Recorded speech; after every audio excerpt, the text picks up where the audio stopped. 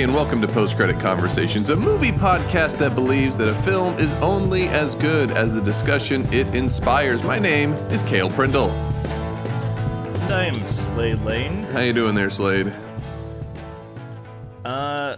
Well, we tried to act a little brave, and we got up a little earlier than we usually do, so that considered, I'm doing pretty good.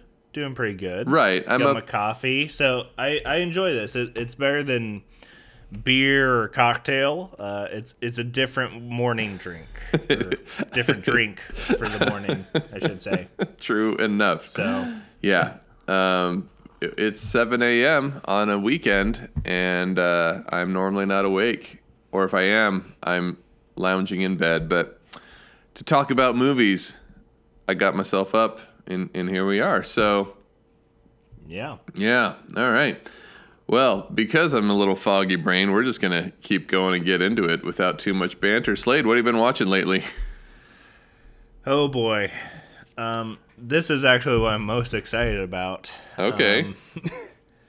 Well, I'll start with what I've watched most recently. I watched The Old Guard yesterday, Netflix film how was that? came out with Charlize Theron. You know, it's pretty fun.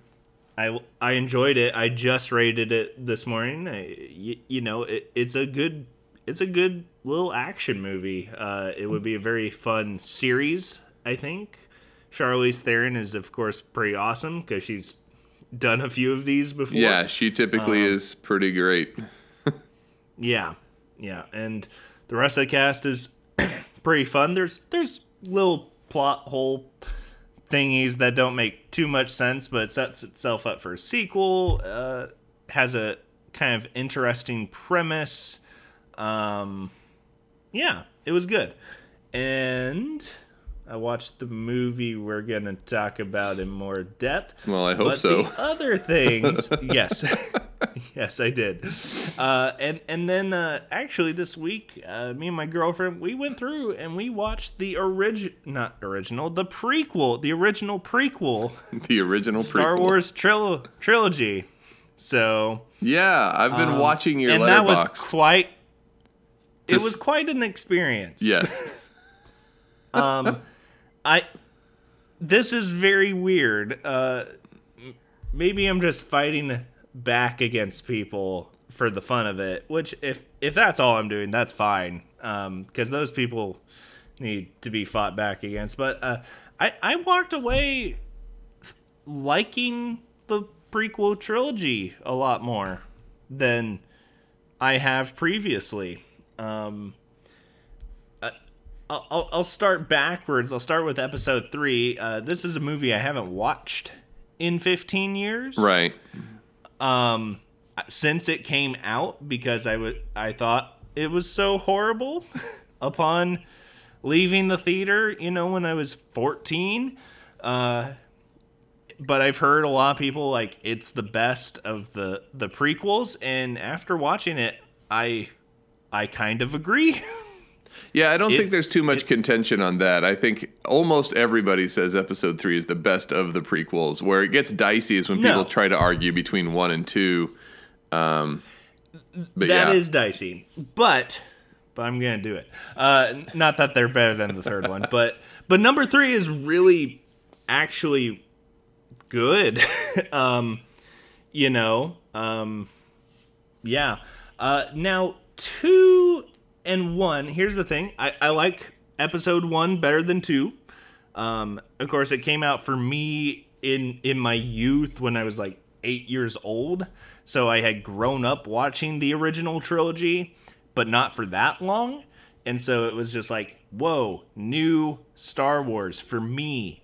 And so I really gravitated towards Phantom Menace when it first came out. And through kind of haters growing up, I kind of started to dismiss it.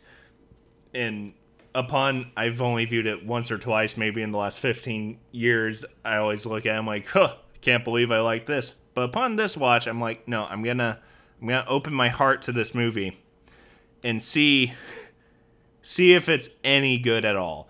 And you know what? I came away with it is. I like episode 1. I think it's a great adventure movie. I think it's a solid story. The pod race scenes in particular, I think, are some of the most notable in all the Star Wars. As all 11, 10 of them or whatever. I think the pod race scene is so well done. Yeah, I think that it is really good. So Like- I rewatched all of these last summer. My kids were clamoring last summer, like, we want to see a PG-13 movie, and they weren't, and at that time they were 9 and 7, and they hadn't watched much of anything like that. So we went through all the Star Wars movies. And so it was really fun. And yeah, I feel the same way on Phantom Menace. And the same way, and it's not like we're going to have a new take on Star Wars. It's No, like all we're not. But I felt the same way with Phantom Menace to an extent. Like, when it first came out, I was 16. And I was so excited that there was a new Star Wars. I just loved it. And I remember even thinking, that Jar Jar Binks character, he's pretty funny. I like him. And then I was shamed to not like him soon after, which sounds like Yes. it is similar. Now, when I rewatched them a year ago, I did not come out thinking Jar Jar was funny, because what I see in that movie now is that George Lucas has a hard time, like, having a cohesive vision. I think Lucas is brilliant, but I think that his ability to make everything work the way he has it envisioned is not always there. And in Phantom Menace, it is a shame, because there's some parts of Phantom Menace that are very cool, and then there's other parts that are very not cool. But yeah, it's a weird one for sure. I can appreciate that take, and I have for a long time, but I don't think it's true anymore. And that's fine. I actually, it is. I know. I'm not defending myself against you, obviously, but like, the thing is, in watching it, and this is where episode 2 comes to it, because I mean, my mind was not changed. It is the worst of the prequels, Right. But for different reasons, I think, or maybe the same reasons. I'm just more forgiving this time around, because I think you need episode 2. Like as me and my girlfriend were discussing the movies, because like after everyone I would just turn to, I'm like, okay, the only thing I want you to answer is this watchable? Because I think that has been my question for so many years about the prequels, is like, I've been in a space of they're unwatchable. And so I just wanted to watch them and be like, are they watchable? Are they in any ways enjoyable? And I came out this last week saying, not only are they watchable, they're enjoyable. And I put episode 2 in that category. Now, because upon my thorough research this week, because I did watch episode 1 and 2 twice Wow. this last week. Well, I would start them, and then I'd be like, my girlfriend would be like, I want to watch them. I'm like, okay, let's watch them. And so I'd restart.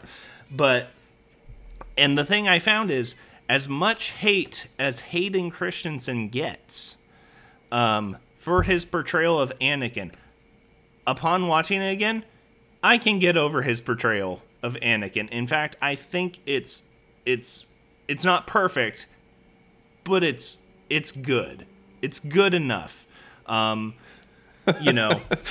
good enough. It's good enough. And I would here's the thing, because episode 2, I mean episode 3 has its couple moments, but it's much more clear in episode 3 Right. that the actual problem throughout the entire prequels, and this hurts my heart. This is your because I hot love take. this I saw this person. earlier. I'm ready for this. Go.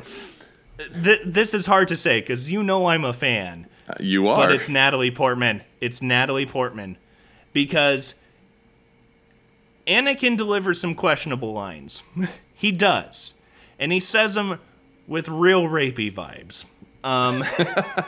Yes, he does. But everything Natalie Portman says, not not just to Anakin, but anyone in the movie, but especially Anakin, are just so horribly delivered that it is cringeworthy. And this is especially true in episode 3, because like even Hayden Christensen like has ascended to the next level of his Jedi training, which is acting in number 3, and it's just like, whoa, you're kind of decent. Like, this is some shattered glass Hayden Christensen coming through. And, you know, she is not up to her V for Vendettas, her Black Swans. She's not there yet.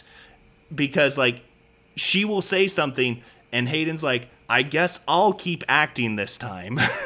And she's like, wow. But I won't. I'm gonna keep doing my where the heart is shtick here, because I don't want to go too ranty, but I'm going to. I mean, you're already there. Just keep going. I'm there because I have so many opinions on the prequel trilogy, because I feel I've been fooled into hating them for so long, and now I'm like, I'm ready to watch them, episode 2 and all. Like, if these were a Disney Plus series of films, if we chopped up the prequel movies into 30-minute chunks, everyone today would love them. I guarantee it. Now, that is possible, because I think one of the big problems with the prequel trilogies is the choppiness of them. I know I put in one of my reviews, it might be for episode 2, but I'm not sure. Many of the scenes in all 3 of those movies last literally a minute or less. Like, they chop and jump so much, and it makes it for a hard movie to watch, because you're always it's like, oh, we're back with the Jedi Council. Okay, they said 3 whole things, and now we're leaving the Jedi Council, and now we're back over here with this guy, and then he said 4 things, and we're jumping back to the Jedi Council. Like, it's very, very choppy. Now, if you took that and you put it into those 30-minute chunks for a series, it might work. Oh, man. It might work. Oh, man. It 100% would work, is what I'm going to tell you. No, but and that problem really is episode 2's problem, because again, I think Phantom Menace, you know, just for me personally, I think it's the best movie of the 3. Though, if anyone wants to say no, it's 3, I'll say it is, just to please you. But Phantom Menace holds the place in my heart, because I think it's such a good paced movie. Like, it's so old style Lucas feeling. Okay. Which I don't think you get in the other 2. You do and you don't. As far as visuals and story goes, though, it does.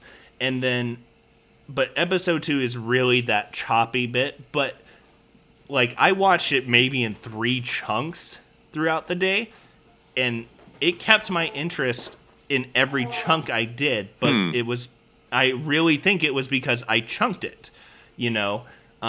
Because it is so almost episodic throughout. But again, you need episode 2 for the whole overarching story. And this is why I think we all need to stop hating on George Lucas, because I think I said this last summer when I watched the original trilogy, is George Lucas understands a certain type of filmmaking and storytelling that is not available in mainstream Hollywood, which is like this callback to old mythic style storytelling. Like, he really is the filmmaker, and there's very few since him that do this, which is they call upon old mythic tropes throughout their filmmaking. Because, like, the whole original trilogy, I mean, famed story of him having Joseph Campbell's Hero with 1,000 Faces open while he was writing it,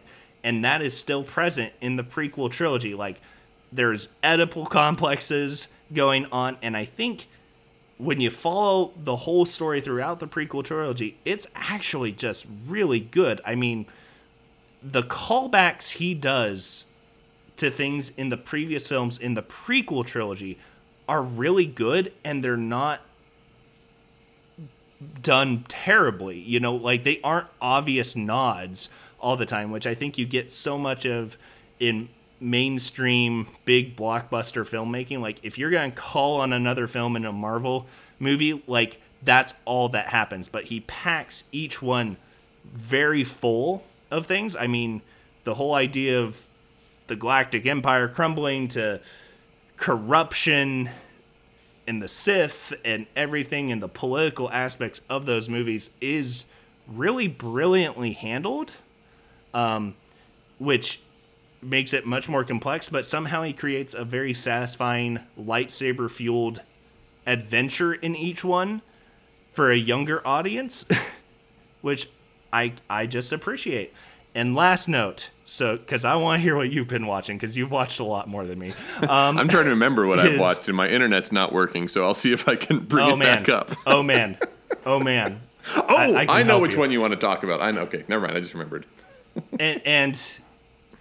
And so my last note ish is George Lucas, wonderful filmmaker, and to take another prequel or another trilogy, not only that, direct all three himself, and there is a visible growth in each one in certain areas, which I think culminates in Revenge of the Sith. To do that and also revolutionize filmmaking again from a special effects standpoint, because like especially Phantom Menace, you can tell it's just like, oh, a lot of CGI. Like that was one of the last movies filmed on 35 millimeter because of how much CGI he used, you know, and everything we watch now, I think we have that trilogy to thank for.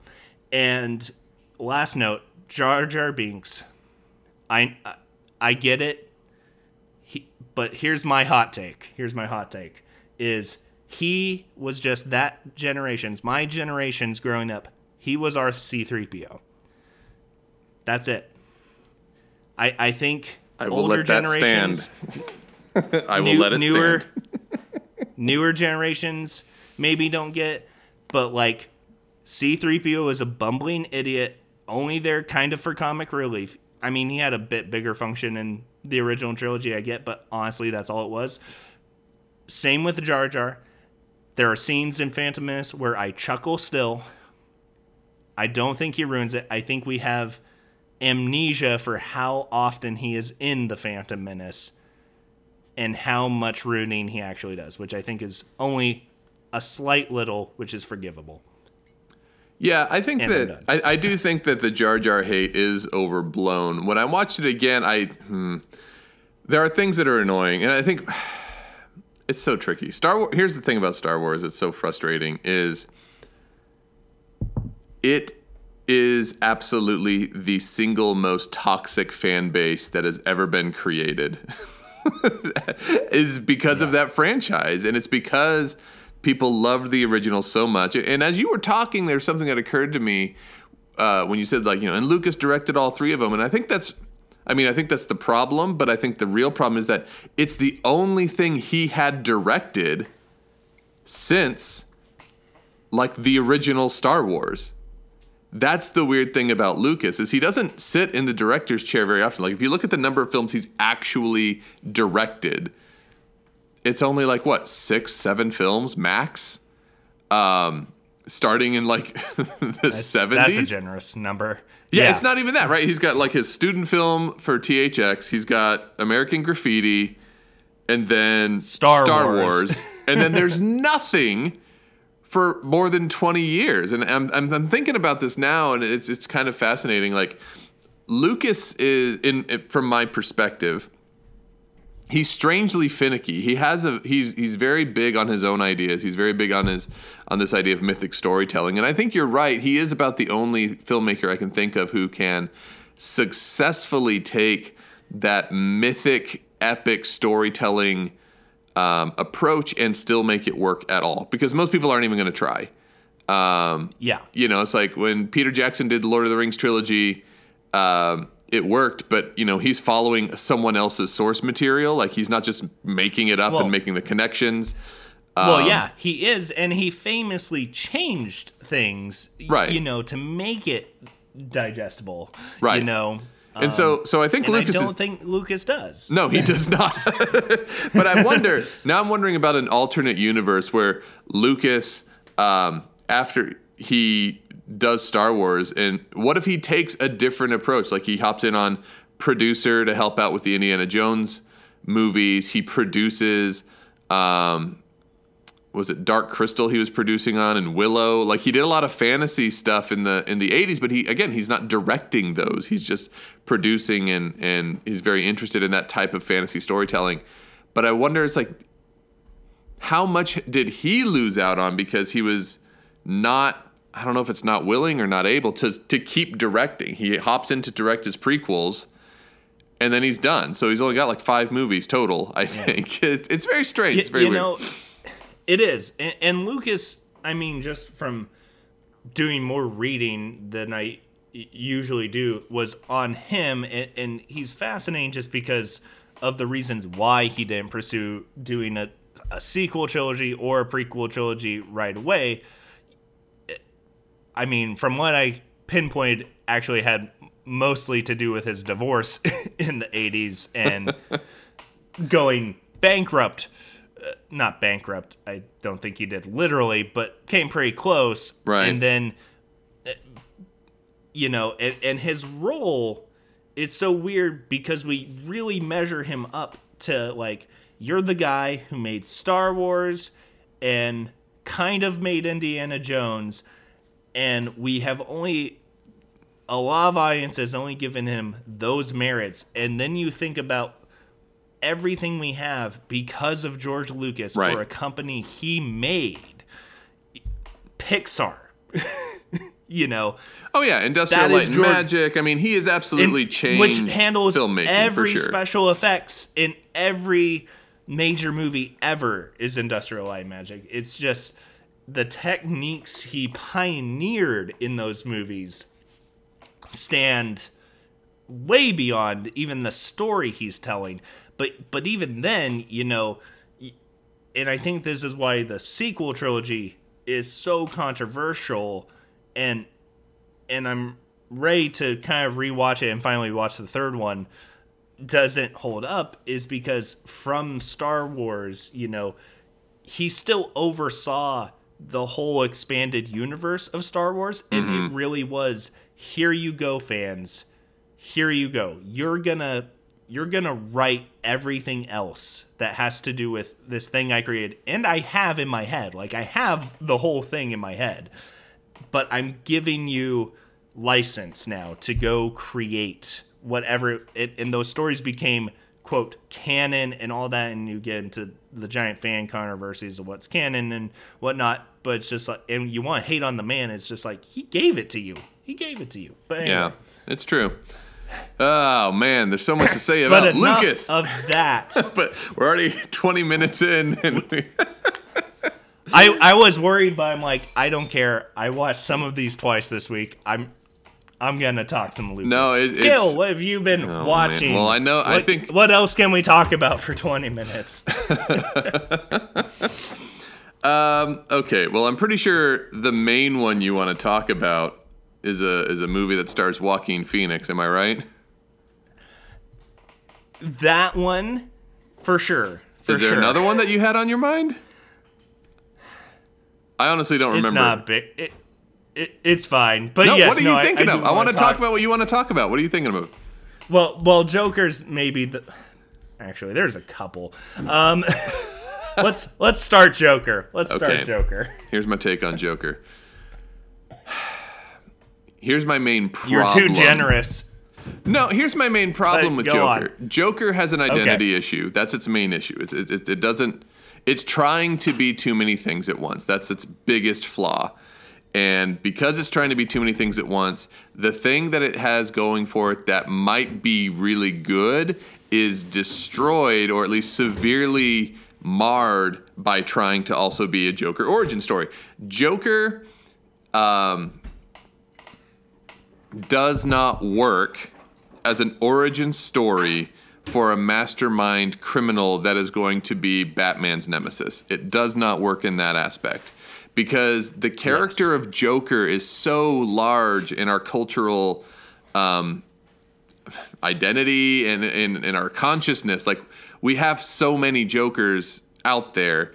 All of them are loud, but they're also strangely charismatic. Like even Heath Ledger is strangely charismatic, but they're also usually brilliant. And when you get to Joaquin Phoenix's Joker, he's not brilliant at all. Yeah. And so, like, there's this idea that this is the guy who will become Batman's nemesis does not work. The character is too big in our heads for Joaquin Phoenix to fit into that mold. And that's the biggest problem, because it's like, well, it's Joker, though. So they've got this whole thing about the Wayne family, which, whatever, So on that level, it completely fails. So if I'm watching it as a Joker origin story, I absolutely see why people are like, this is not good, because it doesn't work in that sense at all. Yeah. Now, so I tried to look for other stuff, like, why do people love this? It's a very uncomfortable movie, and it's primarily uncomfortable because you have a man who, more than in any other Joker story, is very specifically labeled with, you have a mental illness, and you have a mental illness. And we're watching the world around you harass you, belittle you, mock you, do terrible things to you. And it is basically because the way you function in society is not up to their standards, and it's all traceable back to your mental illness. So that's why I think it's very, that was the hardest part for me to watch, was just like this guy who is awkward, who's trying, but to see people take advantage of him, like, this is really gross. Watching this man be taken advantage of. So I did not like that. But as it got closer and closer to the end, and after Joker starts, killing more people, what became clear to me is something that doesn't quite work, again, because it's trying to do a Joker origin story, but is at least a little bit more interesting, which is to dramatize the effects of what really happens when we continue to neglect and punch down at people who are legitimately hurting and have legitimate needs and needs, and they need the help. And we see that throughout, that, someone takes advantage of him. The guy, his coworker, just gives him a gun after he's been beat up, and then he shoots these dudes, and then he hears that other people are like, yeah, those guys probably had it coming, those jerks. And in a moment where the economy of the city is dying, everything is bad, everything's terrible, that what they call these Wall Street guys getting murdered for being douchebags, everyone's like, yeah, they probably had it coming. And so you see a character who's been crapped on his whole life feel like, oh, so did I just become like kind of a Robin Hood type figure? And that's where he feels his validation. There's something kind of interesting in that, but again, it doesn't quite work out because it is also trying to get this guy to Joker status. So at the end of the movie, when he's murdered someone on television and he's got massive crowds outside that are cheering for him because he started this weird clown movement, that didn't quite fit. So I'm still honestly very conflicted on it. I watched it whatever night, and I didn't write a review till at least 24 hours later, I think, because I was like, I don't know. I see that there might be something interesting there, but because it's all jumbled up in the Batman mythos in our minds and in its own movie, it ends up shooting itself in the foot, like, really bad. I think this is a much more interesting movie if you don't have anything connected to Batman. That if you just had a tragic story of a man who is trying to make life work, can't make life work, gets a little bit of encouragement when he does something that is horrifically violent and realizes, oh, is this a good thing? And then continues in that direction. I think that has more of an interesting message behind it about like how we can militarize and radicalize people. But because of all the Joker stuff, it ultimately doesn't work real well. Yeah. Well, yeah, I would agree with that. Because I'm skeptical when people, number one, like a movie a ton and tell me it's so good you need to watch it. And Joker, I think the character of the Joker especially in the last 20 years, has gotten way too much love from everyone. Well, it's the fault because of Mark Hamill, and because the animated is great, but then Heath Ledger's is really fun. That's the thing about him. And see, and that's the problem I have with it, saying he's fun. Because Heath Ledger's is good. Nay great, I think. Yes. When Heath Ledger came out as the Joker, it was a Joker that no one was looking for, nor wanted, and that's why it worked so well, because not only did it come out when you don't want it, it came out and it's just like, oh, holy shit, this is amazing. Mm-hmm. This dude nailed it. But then, of course, you get into the kind of problem of anyone playing the Joker, which is if you go too much into what the Joker actually is and represents, it might make you kill yourself. But yes. And the problem I definitely see with the latest iteration of this Joker is just that it's ignoring all that history and saying like, hey, let's literally create, like you said, a character who, hey, instead of just being psychotic, let's try and literally explain why he is the way he is.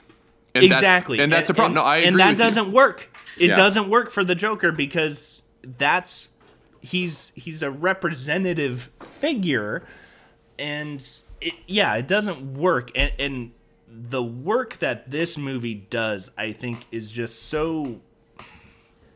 I always have this discussion with friends who are like, with certain things, like, I don't think this movie should exist or things.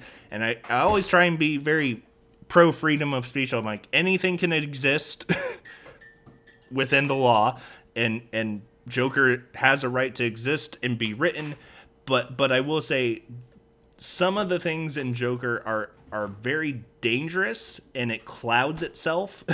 I agree. In the filmmaking process by trying to explain his origins, especially with, well, he has a mental illness, and then make him a hero through it. And again, everything you just said is spot on. And the only other thing to really add, is Todd Phillips, the director, who has only done comedies before. And by the way, only done comedies for adults, and comedies that suck. I'm sorry. If Todd Phillips ever listens to this, I want you to know you're a piece of shit. You're a terrible filmmaker. I watched the first 20 minutes of The Hangover a few months ago. It's terrible. It's terrible filmmaking. You are the 5-year-old who thinks he's 13 and laughs at penis jokes. Like, that's what you are. You're terrible. And the filmmaking of the Joker is why I rated it so low. It not only because it's so unoriginal and Todd Phillips has no point of view in any of his movies. It's he is the Michael Bay. He's a new Michael Bay. When you look at Michael Bay's filmmakings, he overemphasizes everything in his shots. Like, oh, this is really important. I'm gonna pan up. This is what Todd Phillips does in The Joker. Everything is just so slowed down and like, this means something, but it doesn't. Like, it's the biggest film jerk off. I'm getting really down on Todd Phillips and The Joker. Are you? But I hate it. Are you? Am I? But I hate noticed. it. I hate it, and I think it's a terrible movie. To the point where, I have a hard time even saying Joaquin Phoenix is good in it. And that is to say, I think he's a good actor. I really do. Right. But it's the way this film is made, what it does with its subject matter, and twists it in very, not just uncomfortable ways. I love uncomfortable movies. But this is uncomfortable for no purpose other than being uncomfortable. So that's all I'll say. Wasn't my review. Yeah, well, just a few I got my responses. point across. Yes, you did. A few responses to what you said. One, about the Joker's origins. Like, I was thinking about that a lot because, again, when they greenlit this movie and they said it will be a Joker origin story, the people in charge knew, like, this is a legacy character.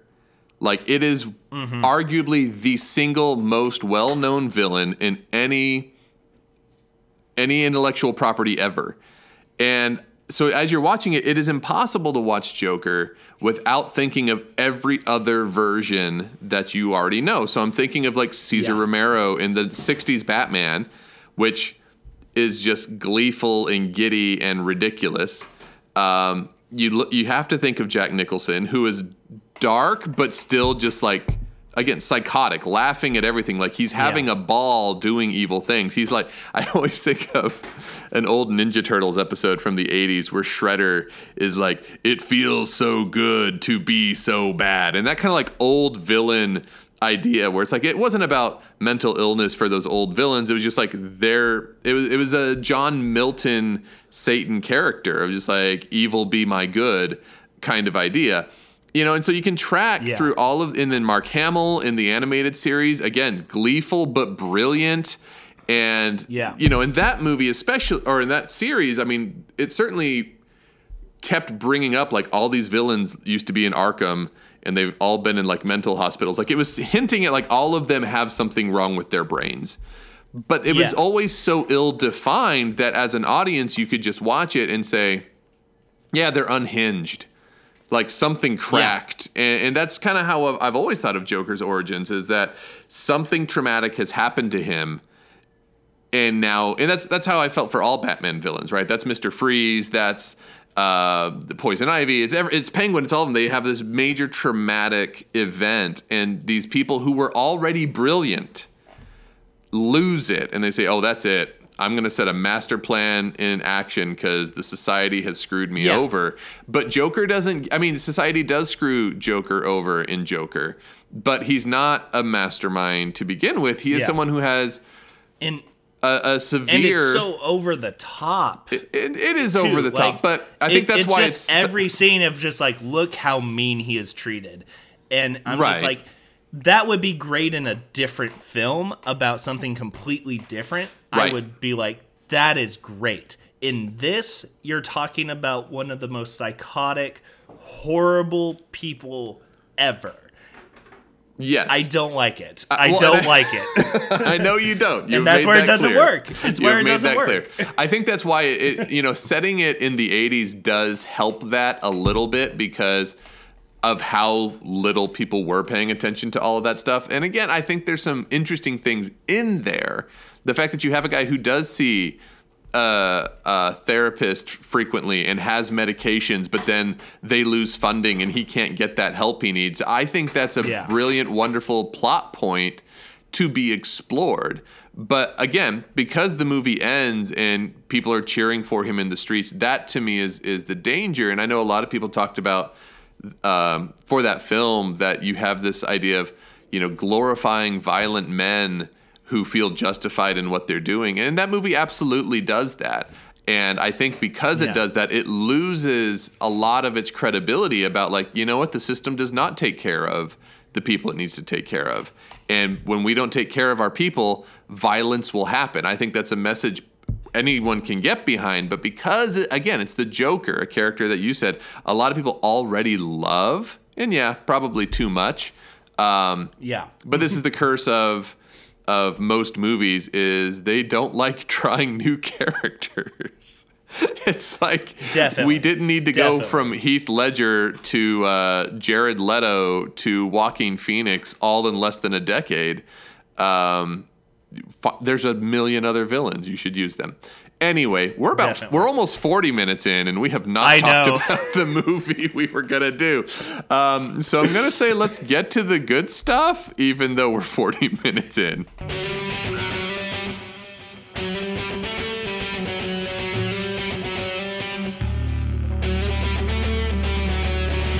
I know. Okay. All right, Slade. Let's see if you can give us a quick rundown of the movie. Oh, boy. This is going to seem weird talking about Underworld after all of this. A movie that is ultimately very inconsequential compared to these other films. But Slade, We watch a lot of serious films. What is Underworld, Slade? Underworld is a 2003 film directed by Len Wiseman, and it tells the story of a feud, an ancient war between vampires and lycans, or lycanthropes for you more pretentious people, or just werewolves if you're anyone else. And so this feud has been raging on for hundreds of years. We are set in a city. I don't think it ever says It never which specifies. city. It never does. Okay, cool. And yeah, it doesn't tell us which city. And basically, they've been warring against each other for hundreds of years. The vampires live like all vampires for about the last 40 years in film and literature have lived, very poshly, well dressed, like they're in the 1800s in England, and or if they are death dealers, a special class in the vampire world which hunt down werewolves, you dress like you're from the Matrix. But so still with we the corset. open up- It still has that 1800, still a leather corset It with does. everything else. It does. It's so hot. Anyway, so we open this movie in basically the Selene, kind of this top death dealer for the vampires. They are about in this always raining city hunting werewolves. They follow some werewolves down into a subway. There's a shootout. They find there's a special gun that can really hurt vampires because remember, the sun kills them, and also silver kills werewolves. Very important. And so they go down there. They have a shootout. Selene finds this gun that apparently has light in the bullets that can really actually kill vampires. And then they kind of discover the werewolves might be up to something. But also they have a leader who is not doing a good job of leading the vampires. And then they also find out these werewolves might have been tracking this human for some odd reason that they don't know about, but they have to find out. Through a series of twists and turns, you find that the head vampire is in league with the head werewolf, who played by Michael Sheen, who apparently has been dead for hundreds of years, is not dead because him and the head vampire struck a deal, and he's still alive, and they're planning something. So lots of vampire intrigue going on. That's all I'll say. What do you want to talk about with this movie? I know it's hard to summarize a lot of movies. This one's difficult. This one's weird. Okay, well, let's talk. You said they dress like the Matrix. That's the first and most important thing about this. This movie wants to be the Matrix so bad. It wants it so bad. Not only, I mean, all the characters dress like they're in the Matrix. All of them. Yeah. They do a lot of, not to the brilliance of the Matrix, but they do a lot of slow motion shooting all over the place in here. The soundtrack, this is 2003, so very, like everything is the Matrix. It's funny is what it is. This is one of the many films that after... lot of new metal. Lots of new metal. Like after the Matrix was amazing, everyone's like, dude, I want to do that. And boy, they tried. And they didn't quite make it happen, but they tried real hard. We might disagree on that. Well, I mean... but I agree. I completely agree. The aesthetic of this, most of the aesthetic works, but it's done over the top. So Wiseman, who you said directed, this is like his first actual movie. He helped a lot on a bunch of other films that had like big special effects and stuff like that. He had done music videos before, but this is like his first movie. and you can tell. This is a Yeah. guy who was under 30 years old when he made this, and you can tell. Because this idea of like, Yeah. it's night always. There are 0 shots that happen in the daytime. It is raining 100% of the time when you're outside. It is so moody, angsty. But it looks cool. Like I'll get behind the look because this came out when I was in college and I was all into it. I'm like, dude, lots of black leather, lots of greenish, bluish lighting on everything. I'm into the look of it. Yeah. So I'm not even hating on it that it wants to be the Matrix. I just think that that's about all the direction that the director had. He's like, I just want it to be like the Matrix. Because that's about all you can get out of it. So that's where I'll start. All right. Because we've had enough rants. I don't want to rant right into the next thing. Yeah.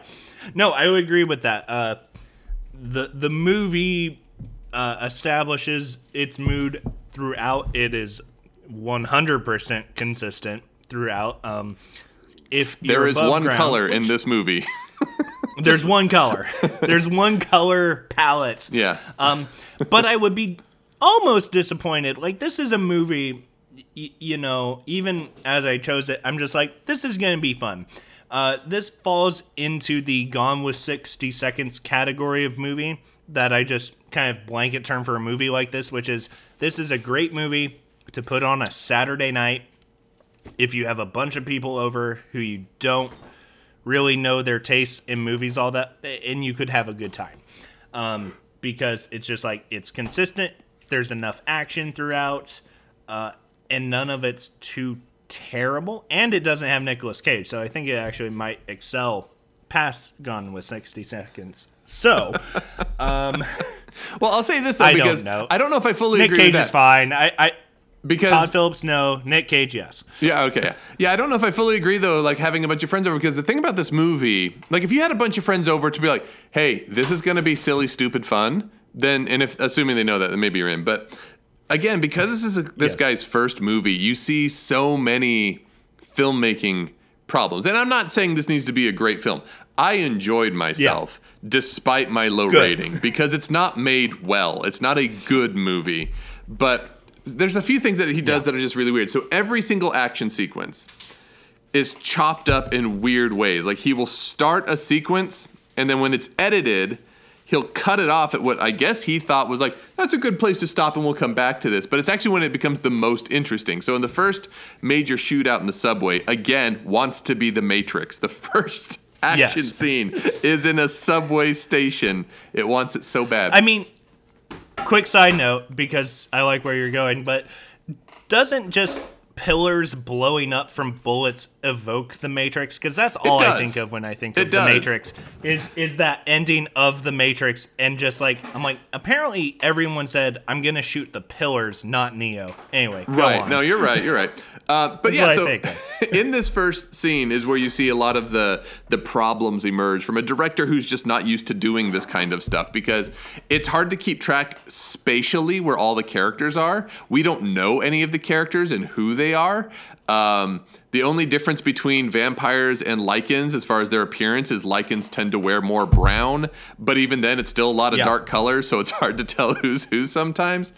And so you'd have these things where, like, these two guys run out of bullets, and this one guy goes running through the subway car, crashes out the window. The other guy follows him. And so you're like, oh, man, they're going to fight. Nope, cut. And then they cut to follow Celine, what she's doing. I'm like, don't stop it there. I need to know what happened. And there's a lot of moments like that where it just cuts at strange, like, he builds momentum, but not tension. Yeah. And so when he cuts, yes, you want to get back like to that. where you were, but it's not because you're invested. It's just because it was just starting to maybe get a little bit interesting. And that kind of cutting happened throughout this movie a ton. In every action sequence, because there are too many characters in this movie. They had a grand idea, I think, of this this political intrigue of the vampire covens and who's coming to awaken this new master and everything else. But it gives us too many characters, because you've got Celine, and then you've got Michael, who gets bit by a werewolf. You've got Lucian, the head of the werewolves. You've got Craven, the head of the vampires. You've got Victor, the other big head of the vampires. You've got Khan, who's in charge of this like military whatever. You've got Marcus, who's not even in it, but gets talked about a lot. And then you've got this other character, Raze, who's just like this lieutenant werewolf guy. And then and I forgot her name, the blonde vampire chick. And they all are somewhat important. And they all get called by name. And so you're trying to keep track of all of them. So every time you go somewhere, you're like, who was that? What's going on? And it's too much to keep track of. I went ahead and watched Underworld Evolution. Did you go on and watch that one as well? I haven't yet. Okay. I plan on it, though. I went ahead and did that on a Friday afternoon because I think these are more afternoon movies than Saturday night movies. And the second one, I think the second one's better, and I think one of the reasons it's better is it reduces the number of characters, and it's a lot easier to keep track of who's where and what's going on. And you can tell that Wiseman grows pretty significantly as far as just keeping track of what's happening. And ultimately, it works a lot better. But there's so much happening. It cuts at weird times. It's a problem. I've seen a lot of people complain about this. What do you think about all of the gunplay in this movie? Does it just like go on it? Or is it already in it? There's Diablo sauce in it. Oh, okay. Sorry.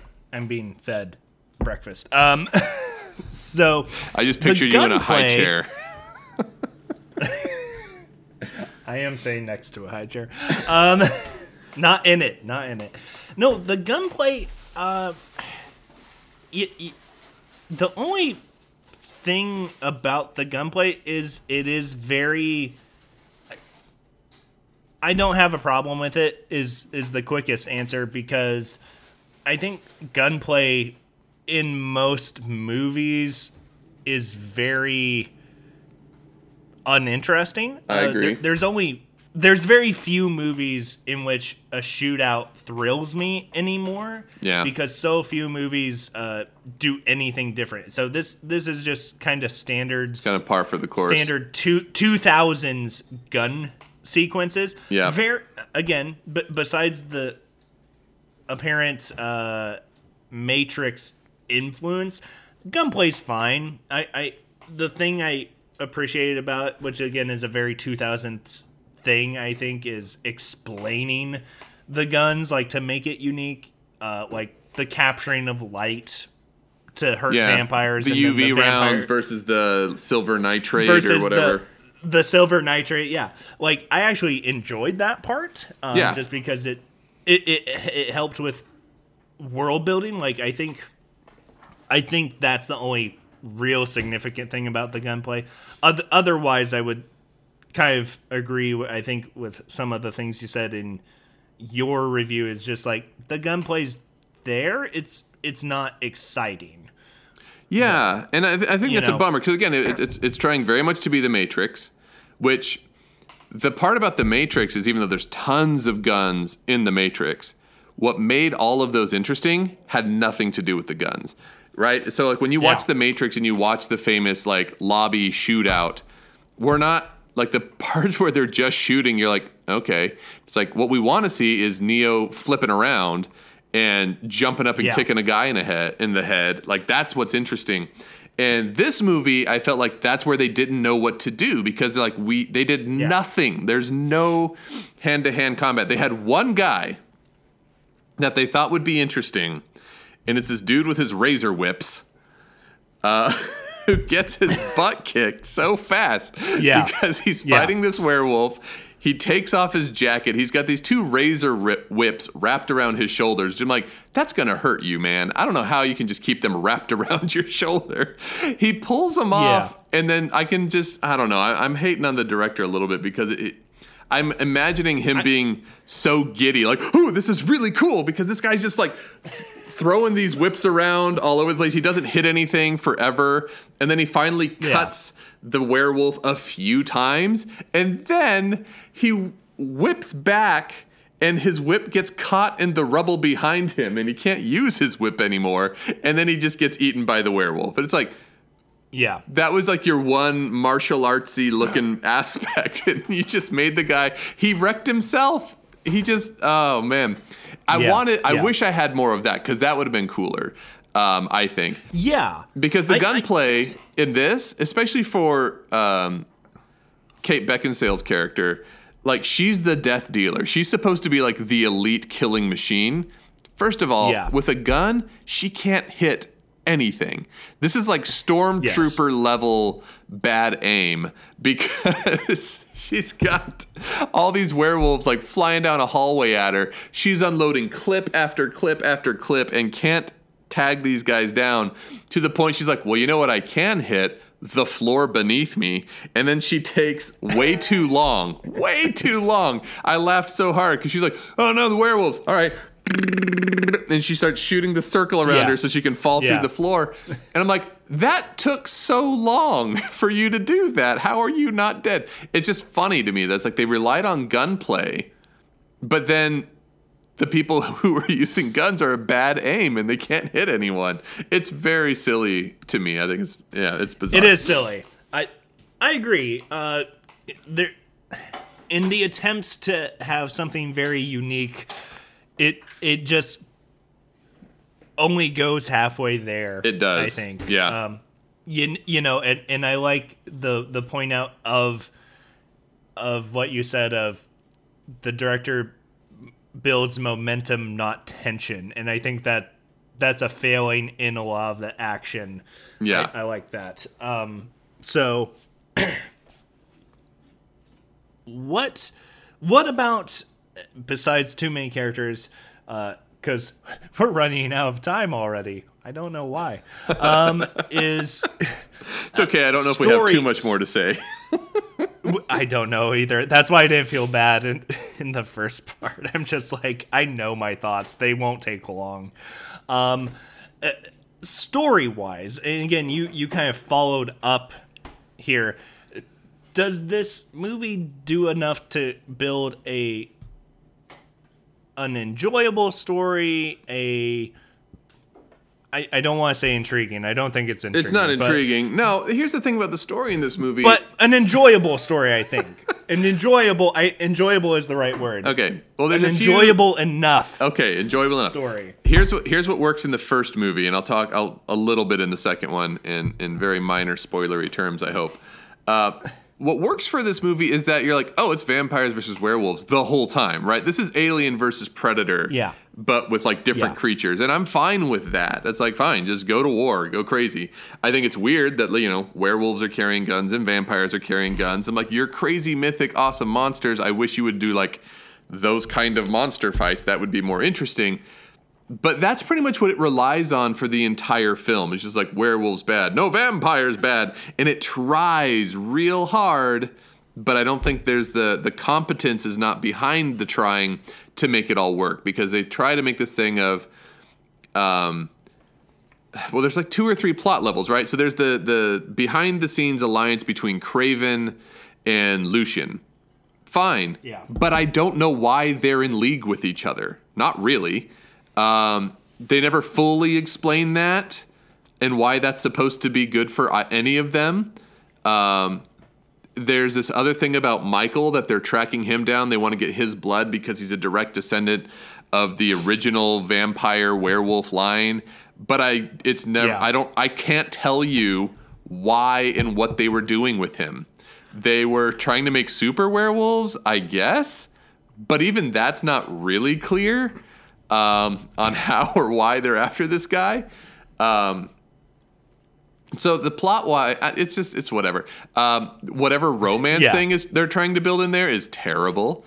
The moment where Celine first kisses Michael, I was like, oh, boo, that's stupid. But then she handcuffs him, and I was like, okay, maybe that's a distraction kiss, because there's no reason you should like this guy. That was totally forgivable. I felt the same way as it was happening. I'm like, okay, that... But then she handcuffs him. I'm like, okay, vampire. I'm with you. That was slick. That was, because if you're a hot vampire, it would be real easy to chain me to the radiator, because you'd be like, oh, You're into me? Oh, come on. Dang it. So I forgave that one. It's fine. But that's why I also was so annoyed when I'm looking on like Netflix and it's like, you know, doing its quick movie summaries, which Netflix summaries, by the way, you're terrible. Netflix has the worst summaries because it's like, she falls in love with this human. I'm like, does she? Because I never really see that happen. But whatever. Yeah. So that doesn't work at all. So here's the deal. Is it intriguing? Not really, but I don't know that it matters. You know, you've got this thing about we hate each other, and there's a little bit about like who started it. Well, the werewolf started it, and then you find out, no, they didn't. It's all Victor's fault. He's the reason it all went bad. So you get a little bit of growth, I guess, with Celine understanding that, oh, just because you're a werewolf doesn't mean you're bad. Oh, here's something, though. I just remembered. Okay. There's a weird statement about mixed races in this, which in the summer of 2020, it's not deep or interesting, but it's just like, oh, it's here too. That Victor just like can't stand the fact that a vampire and a werewolf might be in love, and he hates that so much, and so that's his main. So it's like, Victor, you're just a racist vampire. That's what you are. Yep. And that's about all it is. Which they follow up a little bit in the second one. Again, it's just a line, but after reading a lot of Stamped from the beginning, is like, oh, Victor didn't want this because he didn't want to lose his werewolf slaves. I'm like, oh, dang, that's very American. So it's very strange. Yep. But no, plot-wise, whatever. Now, second movie, here's the weirdest thing I realized in the second movie, which also makes this plot, all the story weird. These are vampires who don't like to kill humans for some reason. And I don't understand that. They're like, these werewolves are tracking this human. I'm like, wouldn't they kill humans anyway? Wouldn't you kill humans? You're vampires. That's like a thing you do. But they don't. Yeah. And and it's fine in the first movie because the focus is so much on the war that humans barely enter into it at all.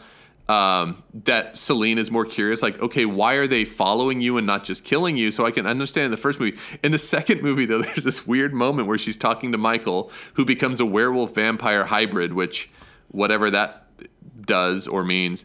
And she tells him in the second movie, you need to keep drinking this blood that I have in this refrigerator because if you don't, you'll have cravings. If you have cravings, you might kill a human, and you don't want that on your conscience. And it's like, wait, you don't kill humans? Why not? Yeah.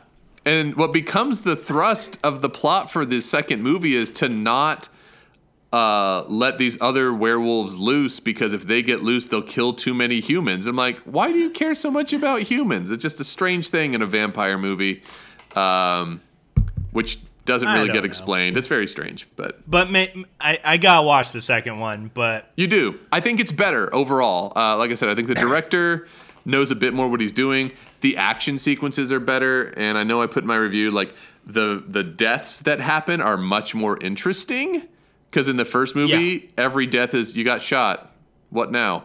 That's about it until Bill Nye gets his head sliced. But yeah, there's a lot more interesting, crazy, gory monster deaths in the second one. Yes. Yeah. All right, let's hop to ratings. Yeah, let's do it. All right. So, like I said, this is not a good movie. I enjoyed myself watching it, but now that I've watched it again, I was like, well, I really don't know when I'll ever go back to this one. I tried to think about it in terms like, is this just like a perfectly neutral, mediocre film? But then because there was so much choppiness and weirdness, and I can't tell where characters are, and even now I can't tell you really what the plot is at the end of the day. And it's not fascinating in the way that I would want, like when I watch some old Jackie Chan movies where I don't care about the plot, but the action is so amazing, like it'll get like a 4-star from me probably because Legend of Drunken Master's fight scenes are that epic. This movie doesn't hit that epic. I think I was watching on Letterboxd. I went through almost every single of the like 6 movies that are in this franchise for some reason. Yep. And the most common rating on Letterboxd for all of them is like a 3-star movie. So it's pretty middling for every single one. Like there's very few that ever go way higher than that or way lower than that. But this is fine. It's fun. I still went on and watched the second one because I like vampires a lot. But this one's hanging out at a 2-star. It's not a good movie, but I'll watch it. I didn't hate it. I'm just like, this is like, there's some 2-star movies I put down there. I'm like, you are bad and I don't like you. 2 stars or lower. This one was like, I don't even hate you, but you've got problems. Yeah, for sure. On my end, I agree with most everything on this movie that's being said. It's not a great work of art. It's not breaking through filmmaking barriers in any way, nor do I think it's trying to. I think it's obviously a filmmaker's vision of like, hey, I like vampires and werewolves. I like these old horror things. Let's give it an update. We're going to set it in a nondescript city that always rains, and they're just going to be duking it out. And that's all I want from this movie, and I think that's what most anyone wants from this movie. And I think it ultimately works. It coming out in 2003, it's always iffy for any movie in certain time periods where it's just like, this is an action adventure horror movie. You're going to be getting some of that early CGI work, but I think for the most part, for me, it works. I will say, as me and my girlfriend were watching it, like when that first werewolf morphs into a werewolf, I'm just like, wow, that was really well done. Yes, and I agree. Holds up. And just to interrupt you for a second, like I thought about this, the creature effects in this are actually pretty good. It is. The budget was small enough that they didn't rely on CG very often because it would have been too expensive. Now it becomes challenging because the werewolves are very stiff, and so that's part of the reason the editing is so choppy and you don't actually get to see the werewolves do much because they couldn't. When you get to the second movie, they've upped their budget and they know how to make it so some of the werewolves still do pretty well, but they definitely use the CG there more. But I agree, like that first transformation, it's all crackly and weird and kind of gross seeming, but I'm like, oh, that works pretty well actually. It wasn't too fluid and too computery. And like it's not horrific or anything. It's just very smooth and well done. And even a few minutes later, there's like 2 werewolves having werewolf fight club, and they go from werewolf to human. And even that CG transition was really clean and holds up, I thought. And understanding filmmaking of why some of the editing choices were made. You're most likely working with giant werewolf molds. Yeah. And so to film that and move it, I actually thought worked really well with it because it evoked a bit more action, I think, not getting to see follow through on swipes and things. I think the vampire lycan hybrid is a cool idea. It didn't get into Edward Jacob territory. I think the guy who plays Michael, I'm like, you're A-okay. He's fine. And he's the weakest part of this movie as far as the acting is concerned. He is, but he's just a blank nothing. But it is, and it works. That's all I'm saying. It's just like you can't. I don't think you can fault him for anything. No, because he doesn't have anything to do. Even if they put a great actor in for him, they don't give him anything interesting to do, so it's fine. Exactly. He's much more, if I remember correctly, for the second movie. And so I think the story is intriguing enough to keep coming back to that world, even if it is for 5-6 movies.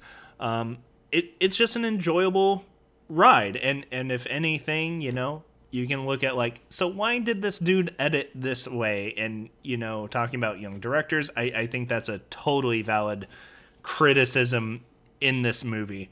But all in all, I think it's enjoyable. And I loved vampires, especially in high school. Who didn't? So, it takes me back to that time when I was clamoring for anything that was vampire related. So, yeah, I enjoyed it. 3 stars. Very middle of the road. Yep. Would watch again. I would like saying if someone's like, "Hey, we're gonna watch Underworld," I'd be like, "Yeah, all right, I'll watch Underworld." Yeah, It's not good, but I'll watch it. Like, no, it's not a great movie. But like, now, if someone said, "Hey, we're but watching it's Attack not- of the Clones," but- I'd be like, "You are watching that alone." and that is fair.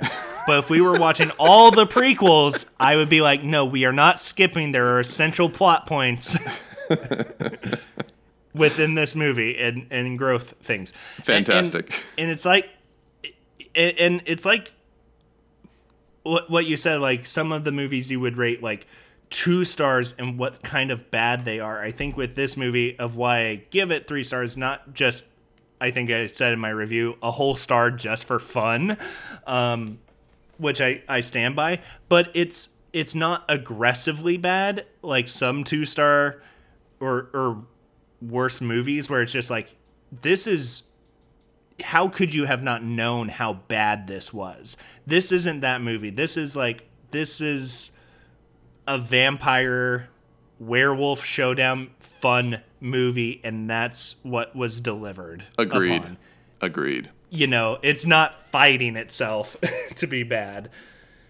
So, Cool. there you go. All right. Underworld. Right now, we are aiming at our longest episode so far, I think. And Really? well, I think so. We're at an hour 10. I don't know what our longest is. It's close to that. So let's wrap this up. Next time, we are watching a movie that's streaming on Amazon Prime right now. I think it's from 1950. And oh, goodness. I think it is, I looked at it last night, Sunset Boulevard. That's what we're watching. Okay. And Okay. I've heard this referenced a ton. yeah, me too. Haven't seen it. Know nothing else about it.